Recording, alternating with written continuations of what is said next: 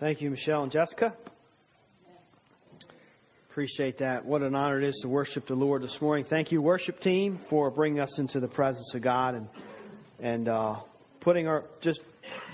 corralling our focus right on Christ and the goodness of God in our lives. We are in Nehemiah chapter 5 this morning, working our way through this book of Nehemiah. And we found that Nehemiah is a book about a man with a broken heart who has a heart for a broken city and the broken people in that city. And this city has been in neglect because of the disciplining hand of God for over a century now. And Nehemiah is there to rebuild it, to rebuild the city, to rebuild the people into a people that once again live according to the teachings of Scripture, into a people that repent from sin and trust in the God of the Bible. And so after great loss, they are striving to rebuild their lives of worship. That's how they regain their ground. That's how they regain their focus. And just like it was back then, so it is today.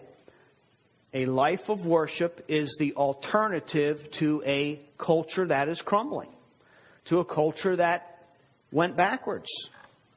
A life of worship is the alternative. And as the church today, we want to be reminded, as we often bemoan the present state of our culture and how evil things are becoming, we want to remind ourselves that just because our culture sinks or falls away from God, just because our culture grows a cold heart against God, doesn't mean we have to, nor should we. But we can continue to live according to Scripture. And we can continue to repent of our sin and put our trust in the God of the Bible. That's the alternative to a crumbling culture, always was and always will be. Repentance and trust. And so when God becomes our priority, our focus, as was prayed during our time of worship, when we love the Lord our God with all our hearts and our neighbor as ourselves, when we're consumed with that, there's little place for evil. Have you ever noticed that in your life, that when you take the time and the effort to really put your energies towards focusing on God and loving your neighbor, all of a sudden the other things that we were busy with, we're not as concerned about anymore. So this is the state that Israel finds themselves in, and they're continuing to try to make changes every day for the glory of God. Now, last week we looked at Nehemiah's successful attempts in overcoming the challenges and the opposition to the work of God. And they were external challenges. They were challenges from their external enemies. And today we see that the challenges come from the inside. They are internal challenges. And we want to learn from what God's book has to say to us this morning. And I should forewarn you as believers that we're going to talk about money this morning. A lot of times when you talk about money from the pulpit, people squiggle and squirm and they hide their purses and they don't want anybody to see how thick their wallets are or things like that. It's been said that our wallets are the last thing to be sanctified from the Lord. I've also heard it said that our foot, meaning the one on the gas pedal, is the last part of our bodies to be sanctified for the Lord. That's probably more true for me. But money it's something that has a tendency to be close to our hearts. But we want to just hear what God has to say about money, really Christian stewardship. And how can we submit ourselves to this very practical thing that we deal with every day? And that is our possessions. That is our livelihood. And commit that to the Lord. So first we see the remonstrance in in chapter 5, the first 5 verses. The remonstrance, or the complaint that they bring before them. Now there arose a great outcry of the people and of their wives against their Jewish brothers. So the wives are in on it. Now, you know it's serious when the wives are in it. For there were those who said, with our sons and our daughters, we are many. So let us get grain that we may eat and keep alive. There were also those who said, we're mortgaging our fields, our vineyards, and our houses to get grain because of the famine. And there were those who said, we've borrowed money for the king's tax on our fields and our vineyards. Now our flesh is as the flesh of our brothers. Our children are as their children. Yet we are forcing our sons and our daughters to be slaves. And some of our daughters have already been enslaved. But it is not in our power to help it. For other men have our fields and our vineyards. So what's going on here? What's the complaint? I mean, in chapter 4, they overcame the external opposition to the mission of God. The wall was going up. And now, what happened to this progress? Well, they are making progress on the wall. But there's been this building and building up of this financial crisis and this financial burden. And finally, it just explodes. The people have had enough. They can't go any farther. So what is the problem? Well, in these verses, we find the first hardship is a famine. There's not a lot you can do about a famine. You just have to press through and live through it. But there's a famine. And so even the land that they have isn't producing like it could be producing. And, this is an agrarian culture. I mean, they rely, they live off the land. They can't go to Walmart and get their groceries during the week.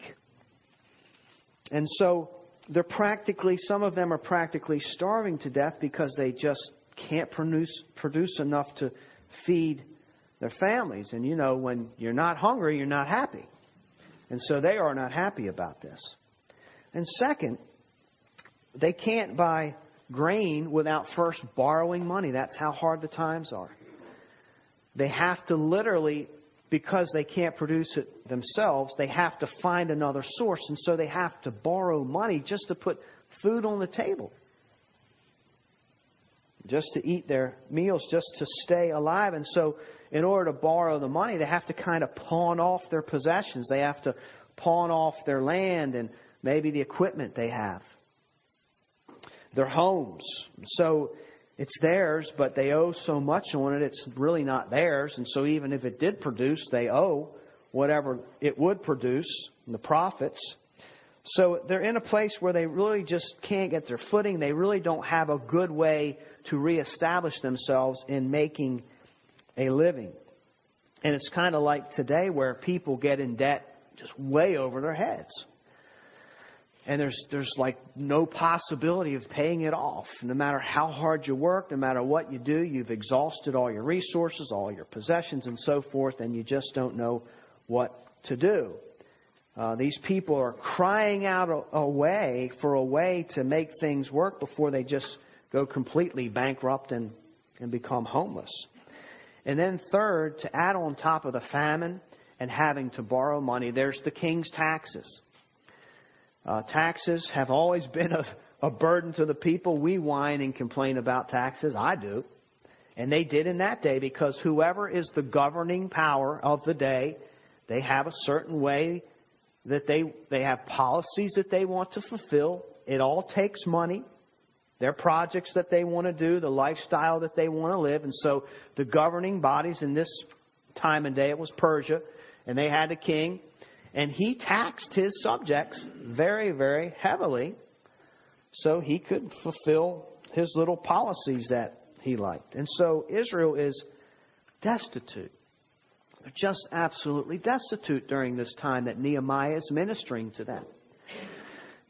I've heard, and I'm sure you have too, of examples and stories, news reports of parents that are poor, and they often employ their children to steal for them. They'll put them out on the streets to steal people's purses or to be pickpockets or to shoplift. And that becomes a means of their livelihood to put food on the table because if the kids get caught, they're just juveniles and they won't go to jail. And so it becomes a way of life. In Israel, when times got really desperate, what they would do is they would basically sell their children off or kind of rent their children out, the labor of their children, to pay off debt. So your children were kind of equity. Their labor was equity. And if you had to borrow money from someone, sometimes the only way you could pay them back is say, here's my child.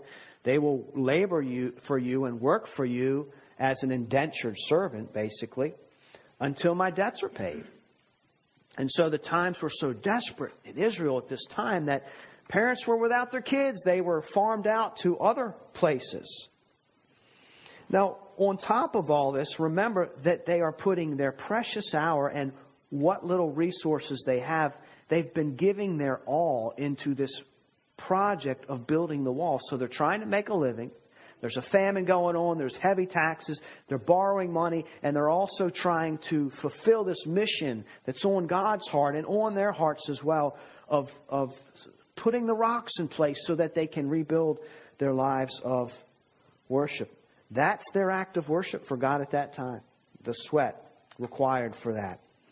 Digging in the gravel. Now, they can't do anything about the famine. That's in God's control. And they can't do a whole lot about the taxes. That's in the king's control. He's the authority at the time.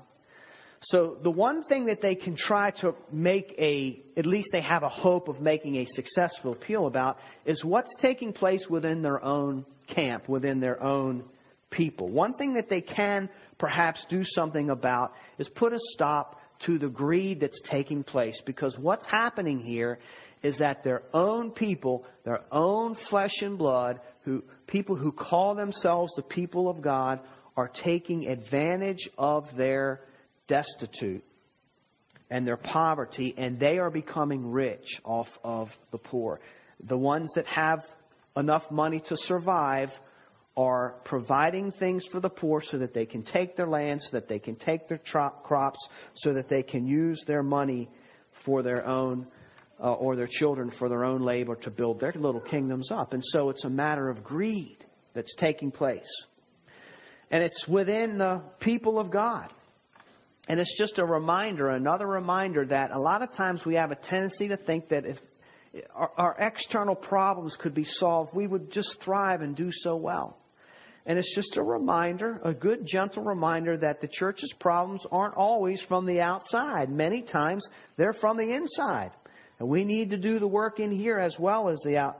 It's so easy to blame the liberals or the conservatives or the feminists or the fundamentalists and all these threats out there, and blame our politicians. But sometimes the threats come from the people that we know. Not the atheists who don't know, but sometimes the threat and the hindrance comes from the people who do know, or at least claim to know God. So that's what's happening here. Greed. Their hearts are filled with the opportunity of more dollars, rather than their hearts being filled with compassion, rather than loving their neighbor. You know, in the New Testament, we're told that the love of money is the root of all kinds of evil. It doesn't say that money is evil. Money's not evil. The money can be used for evil. And if we let it get the best of us and take over our hearts and it becomes our obsession, then we're going to use it for evil. But money can be used for good things. New Testament also says man needs to provide for his family. How are you going to do that? It takes money. It takes work. So we need money to fulfill our responsibilities before God. We can use our money to help orphans, to help widows. We can use our money to help the downtrodden. We can use our money to put towards missions and watch the gospel expand. So we can use it for good things. Money, in essence, is neutral. But we could also use it for evil things. We could use it for casinos. Use it for bars. Use it for strip clubs and so forth. So it's a matter of the condition of our heart with this possession that we have. The problem here is not money, but the love of money. The love of money. That's perhaps why we get nervous when they talk about passing the plate yet another time. And, it's hard not to feel guilty when you see such tremendous need, not just in the church, but in people's lives. It's hard not to feel guilty. We have to wrestle with what to do with the blessings that God has given us. That's a Christian responsibility. And there is a balance that can be had. And this passage actually helps us with that. It's interesting that if you read the Gospels, that Jesus talks about money and possessions about 25% of the time. His teachings touch on money or stewardship or possession. So what we're really talking about is Christian stewardship. In Matthew 6, verse 24, Jesus just comes right out and He says it. You can't love God and money. They're in competition to one another, so He sets it straight. So those that might be tempted to think that I can keep them both and I can pursue both. It's like He's saying there's another lover in the house, and you are meant to be chaste only to God. So you can't do both. And He also says, where's your treasure? Because that's where you can bank on finding your heart. We just pursue the things that we love. We invest in the things that we love. And so Jesus calls us to the table in that.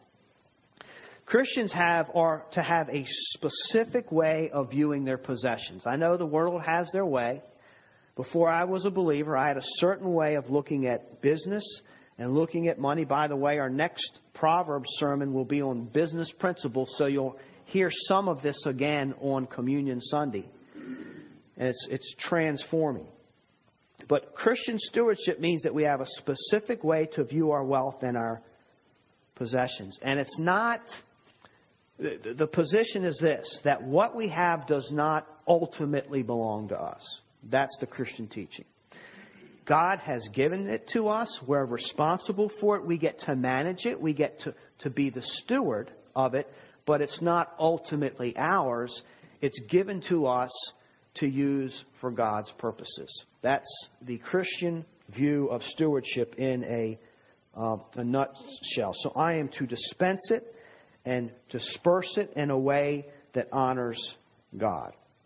Sometimes the question we need to ask is not how much I should keep, but how much I should give. So when we get our paycheck, when we get a bonus, when we get whatever, the question we want to ask and we need to wrestle with is, how much of this do I need to provide for my own and my own responsibilities, and how much am I to give for your glory? We should never assume that everything we get is strictly for our use. It's not to build another barn like the rich person in the New Testament. But we want to look at our things in light of, how can I use this for your glory? I have a rental property in Farmville, and I cut the grass every week, so I bring my mower over there, and I have a walk-behind mower, not a push mower. I get to ride on it, on a little sulky. And so I cut the grass there, and one day I was cutting my grass, and my neighbor he was actually the grandfather, didn't live in the house, and he's out in the front yard, and he's trying to pull start a push mower. And I just see him getting very frustrated as I'm riding around on my walk-behind mower. And he is inebriated on top of all that, so he's just at the end of his rope. And finally he comes staggering over to me. How much you charging me to cut this grass? I'm tired of this thing doesn't work. And he kicks it. And so I said, I'll be glad to cut it for you free. No free. You got how much you want? I said $20. He said, all right. And I want you to cut it all summer for $20. I'll give you $20.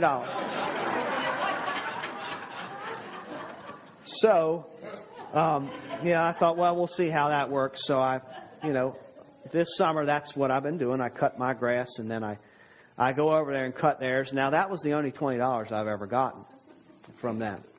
So when I cut their grass, sometimes I do it with a little bit of an attitude. Now I do it for good motives because there's a family in there with kids and they like to play, and it's hard to play football and stuff when your grass is that high.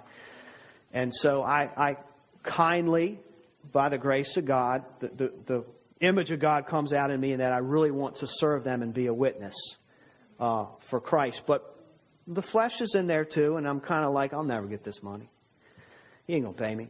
It's just all charity work over here. He's not a man of his word. So the two times ago when I was cutting it, I'm getting ready to go over there to do their grass, and that's what I'm thinking about. And then the thought comes, do you ever think that one of the reasons you have this mower one of the reasons that I gave you this mower is so you could cut the grass. I thought, ouch. Never really looked at it that way before. Maybe one of the reasons that God blessed me with that mower is so that I could be used by God to minister to those people.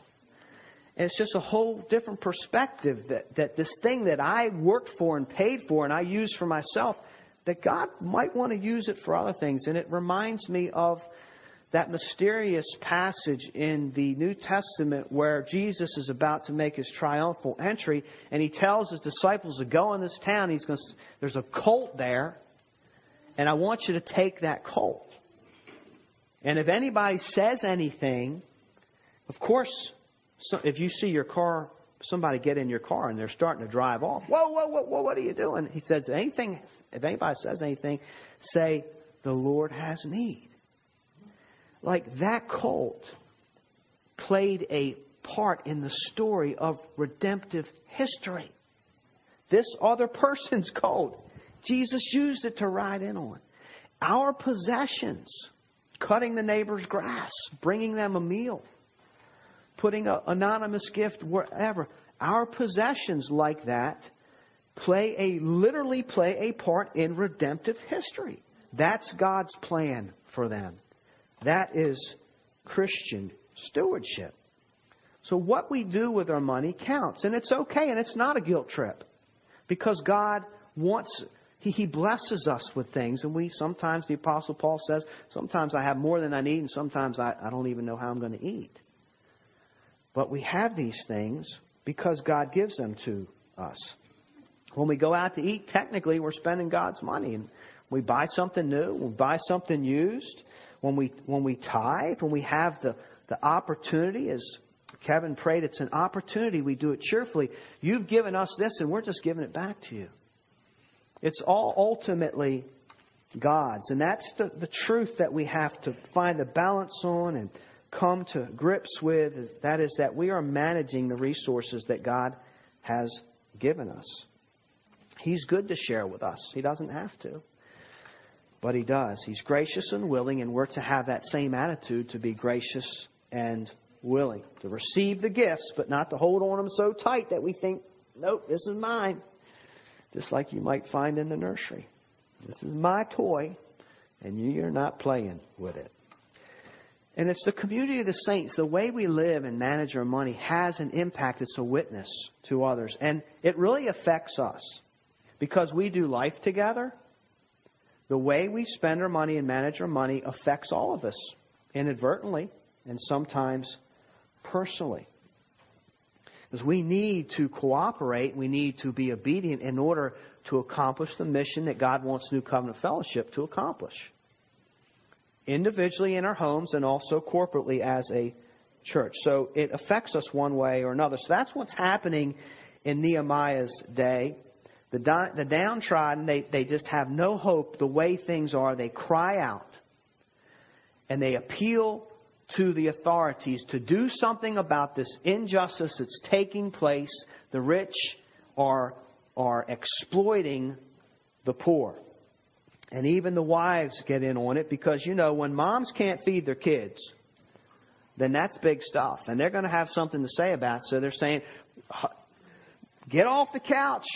Honey, get off the couch. Go do something about this. I'm running out of food here. The kids are whining and crying. We got to change. Life has to change. Do something about it.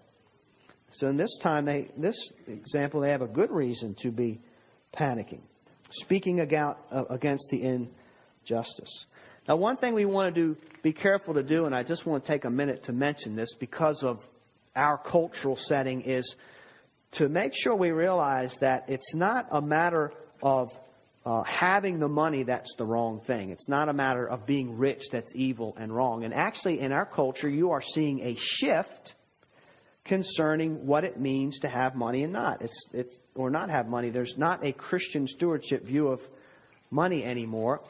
In our culture, that is becoming somewhat with socialistic policies, the rich are really in the eye of those, and they are looked at as the problem of the world because if you're rich, it's assumed you're greedy and you're going to exploit people. That's why you're rich to begin with. And so in our culture, before your very eyes, the rich are becoming people's enemies. And they don't deserve that much money. We need to take that money away from them and spread it out. And that is not a scriptural view of finances, nor is the prosperity gospel, which is the other extreme that says, no, actually being rich is good. And if you're not rich, then there's sin in your life because God wants you to be rich. So there's a lot of extremes going on in our day. Mark Driscoll, in one of his sermons, wisely points out that the conflict in Scripture isn't about the rich and the poor. The conflict in Scripture is about the righteous and the unrighteous. That's the way we need to look at it. It's between the righteous poor and the unrighteous poor, or there are righteous rich and there are unrighteous rich. The righteous rich people are great stewards of God's money. God funnels things through them and they work hard, they manage it well, they're frugal, they're not wasteful, and they give cheerfully, they give sacrificially, and God continues to bless them. They're the righteous rich. They do the right thing. And it is not a sin for them to be wealthy. They work hard and they're just wise and they invest well. And they help all they can. Now there are the unrighteous rich people who will take you for every penny you have. And they'll use their wealth to take you to court and sue you. Take what little bit you got left. And they use their wealth to try to skirt around the law. To pay lawyers because they can afford it. To get away with things. And yeah, they'll exploit. And when you're down and you're needy, they'll take what you have. They'll buy your land. They'll refuse to buy your produce so that it just rots. I mean, there is the unrighteous rich. And then there's also the righteous poor people. These are people, they work hard and they're honest. They work for what they have. But they just, for whatever reason, a variety of reasons, they just can't seem to get ahead. Maybe they don't want to. Maybe they're content with this standard of living. They don't want any more. Maybe it's because it's a single person, a single parent home, or there's a sickness. There's a lot of reasons why people may face financial hardship. But they are righteous. They're hardworking. They still give to the Lord's work. They're honest. And then there's the unrighteous poor. And they're the ones that what little they have, they use unwisely. They squander it. They're prone to, say, get-rich-quick schemes, and they just use their money for very irresponsible things. Even if they have opportunity, they're going to blow it. It's the unrighteous poor. I like what Darrow Miller has to say about the poor as well, because it also helps us to determine. We often struggle with who do we help? There just seems to be so many needs out there, and who do we help? He categorizes the poor into three different categories, and it's similar to Driscoll's. And he says, first, there's the working poor, and they're hardworking, but they just never seem to get ahead. And sometimes they just need a little gift, a little boost. But for the most part, they're okay. They're hardworking. They're going to find a way to make ends meet. Then there are the deserving poor. This may be handicapped or the elderly. They would love to be able to provide for themselves, but they just can't. And so they need help. They deserve help. Even their best is not enough. And then he says there's the undeserving poor. And these are the people that could work but just don't. They just don't. They have the ability, they have the means, they have the health, the resources, but they just refuse to. And he says they are the undeserving poor because they're not using what God is giving them, the ability. They're just squandering it. The New Testament says if you don't work, you shouldn't eat. Now, if you can't work, you're the deserving poor, but if you don't work, then you shouldn't eat. And that's a little closer to home. We have so many buffers in today's society that keep us from going hungry because there are a lot of handouts. There's charity from churches. There's government programs. We often don't feel the sting of our own unrighteousness. We still get to have our cake and eat it too. In Scripture, the policy was you didn't work, you didn't eat. Don't sit down at the table. You didn't do your chores this week. So they are being exploited. This is a sin because God's Word expressly addresses these things in two areas. First of all, He told His own people not to charge each other interest.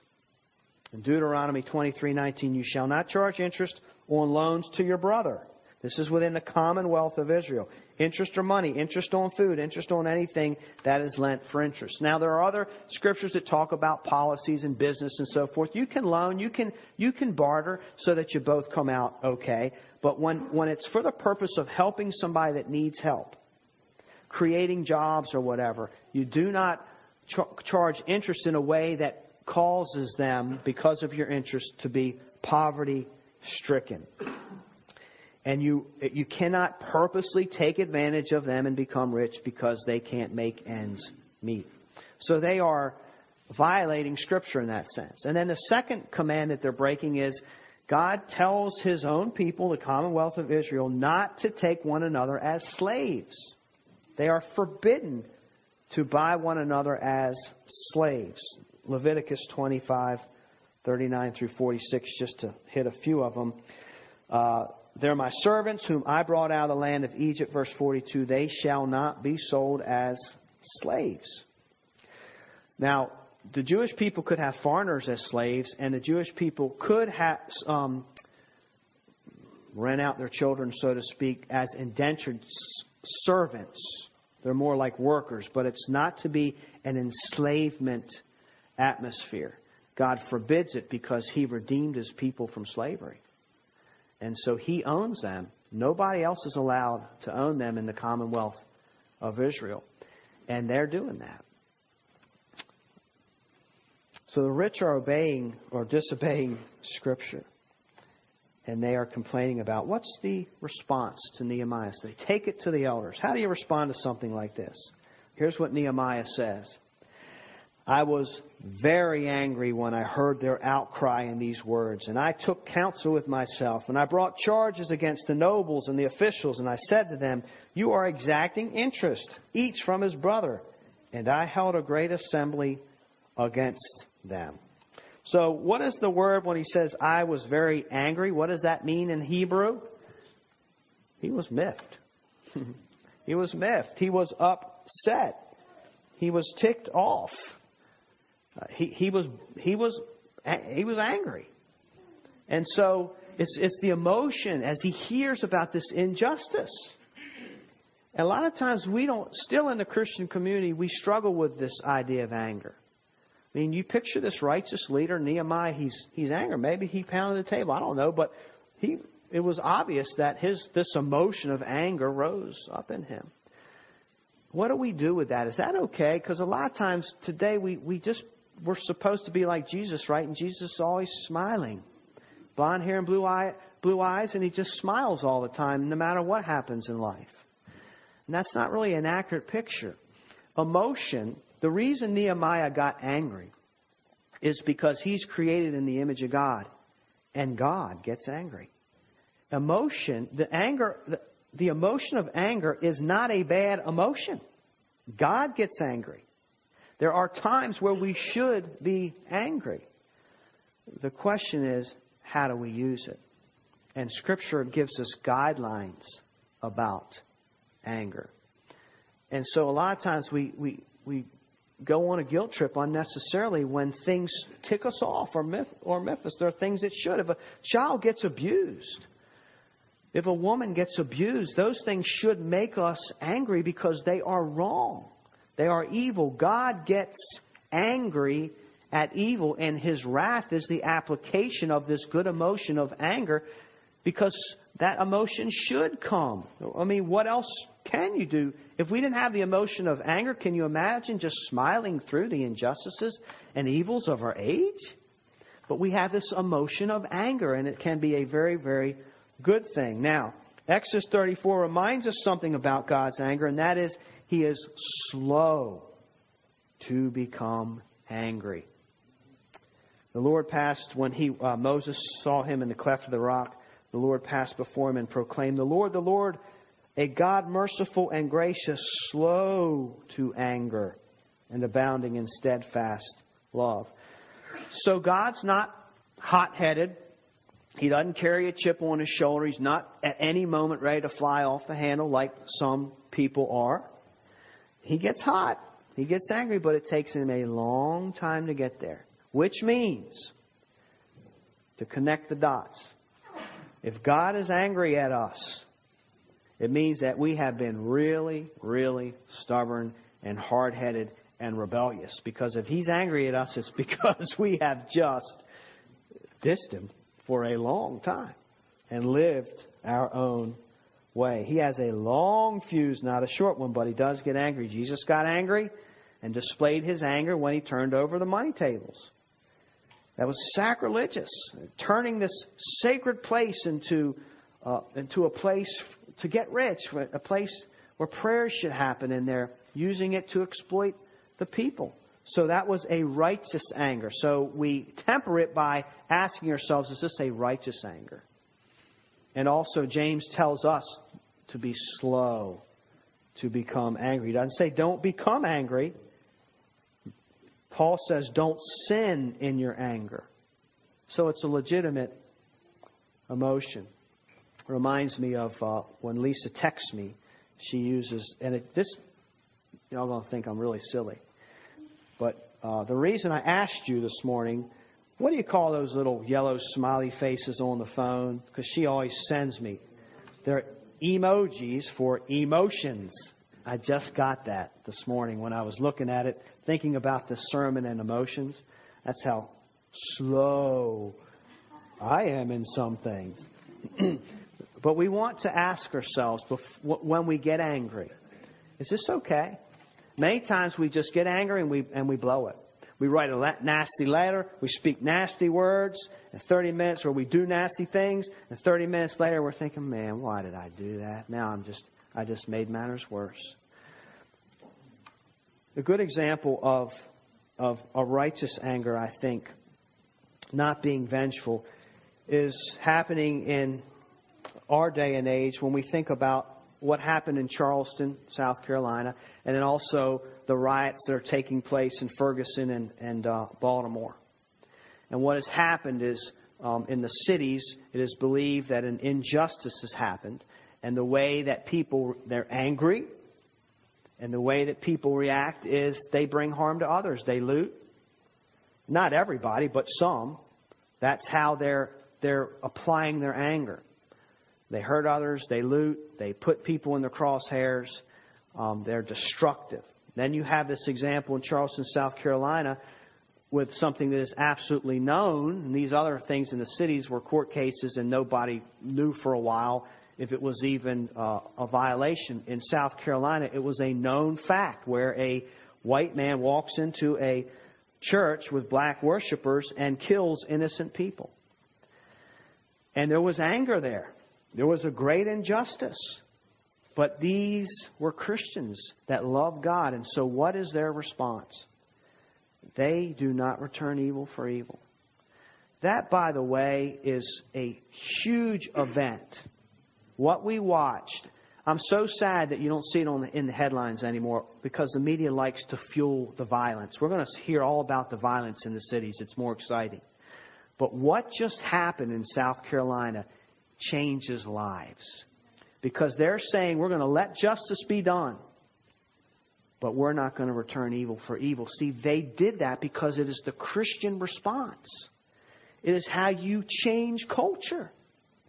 It's how you don't become the evil of the culture, but you change it because truth is always true and right is always right. It is an incredible thing what they have done. And we should not take that lightly. It's countercultural. Absolutely huge. Nehemiah was angry too. What did he do? He says, verse 7, I took counsel with myself.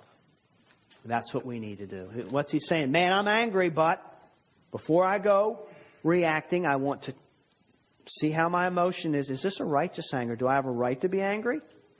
And if so, what would God have me to do about this? And that's a great question. He chilled before he talked to anybody else. Is it a good anger? Should I feel this way?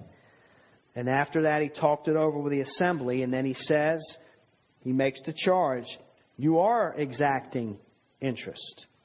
This is a crime. It is a violation of Scripture. They have done wrong. They've disobeyed God. They fail to love Him and fail to love their neighbor. They're not above the law. And so they are judged by God's Word. And then lastly, the resolution in 7 through 13. We begin with verse 8, actually. So we, as far as we are able, have bought back our Jewish brothers who have been sold to the nations. But you even sell your brothers that they may be sold to us. Well, they were silent and they could not find a word to say. So I said, the thing that you are doing is not good. Ought you not to walk in the fear of our God to prevent the taunts of the nations, our enemies? Moreover, I and my brothers and my servants are lending them money and grain. Let us abandon this exacting of interest. Return to them this very day their fields, their vineyards, their olives, orchards, and their houses, and their percentage of money, grain, wine, and oil that you have been exacting from them. Then they said, we will restore these and require nothing from them. We will do as you say. And I called the priests and made them swear to do as they had promised. Also shook out the fold of my garment and said, so may God shake out every man from his house and from his labor who does not keep this promise. So may he be shaken out and emptied. And all the assembly said, Amen, and praised the Lord. And the people did as they had promised. This is basically an example of church discipline. The evildoers that called themselves believers were called to the carpet and say, look, you can't keep ripping people off. It's against Scripture. And you can't call yourself a believer and then rip your fellow brothers and sisters off. And so they encouraged them to live right, to repent and live right before God. Now, Nehemiah, we find out, is actually trying to use his funds, and he's a wealthy person. We'll find out that next couple weeks from now. He's very wealthy. What he's doing is he's buying his brothers back from foreign slavery, bringing them into land so they can have a fresh start. And these greedy people are reselling them to their own people as indentured slaves. So he confronts them. What are they? What do they do? They're silent. Have you ever been sitting in the chair and you know you're busted? I mean, you are busted, and you know your mind is searching for justification, a way to get out of it, but there's no wiggle room, and so you just kind of like, yep, that's what they did. What else could they say? They were wrong. So Nehemiah gives them, as we wind down here, he gives them two bits of advice. First, he says they need to fear the Lord. Basically, he's saying, fear the Lord. In other words, don't forget about God. Don't forget about the law of God and who you're supposed to be living for. Don't forget about the consequences of evil and the consequences of sin. Live like you respect the Lord. You've lost the fear of God. Greed had become their God. So they need to put God back on the throne of their hearts. And then, secondly, they need to get right with God so their enemies don't taunt them. Interesting. We looked at this in Ephesians. This morning in Sunday school, when we don't live the way God has called us to live, we are a bad witness. Now, we can be a good witness or we can be a bad witness.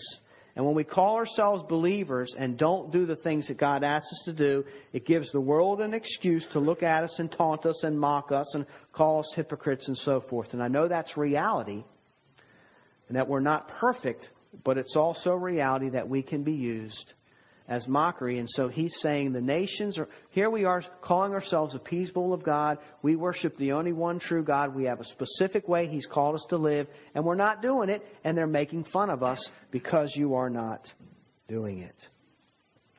They become self-absorbed. So they say the result of this confrontation and discipline is the best that anybody could hope for. They say, we will restore these and require nothing from them. We will do as you say. Another beautiful thing where someone has repented. They have felt the conviction of their sin. You say, you're right, I'm wrong, and I'm going to do something about this. I'm going to repent, and I'm actually going to make restitution. I'm going to give the things back I should never have taken in the first place, including the crops, the goods, the land, and the money. It's change. And then they all have a celebration. They all praise the Lord. Who wouldn't? When you see this kind of repentance, because a great spiritual work has been done. The wayward sheep have been brought back into the fold. into the submission and the ways of God's holy word. So the perfect God of heaven has once again visited sinful man and brought forth a change of heart so that His people can live according to His word and be a light in the darkness, be salt, the salt in the earth, and the people praise Him for that. And that's what God calls us to be. See, they're to be a city within a city, a culture within a culture.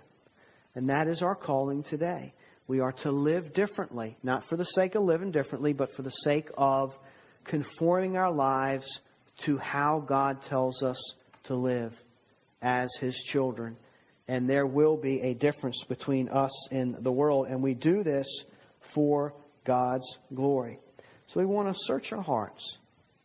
We want to search our hearts. We want to think about our possessions. We want to think about the way we're living before God. Are we living lives that communicate that person fears and respects his God? Are we living lives that communicate that what we have ultimately is God's? And I want to close with the words that we sang in our worship song this morning. With our hearts, we will listen to your word and envision what you'd have us change, what you'd have us change. Now we come to surrender all to you, our defender. We hold on to you. We hold on to you. May God bless the proclamation of His word this morning.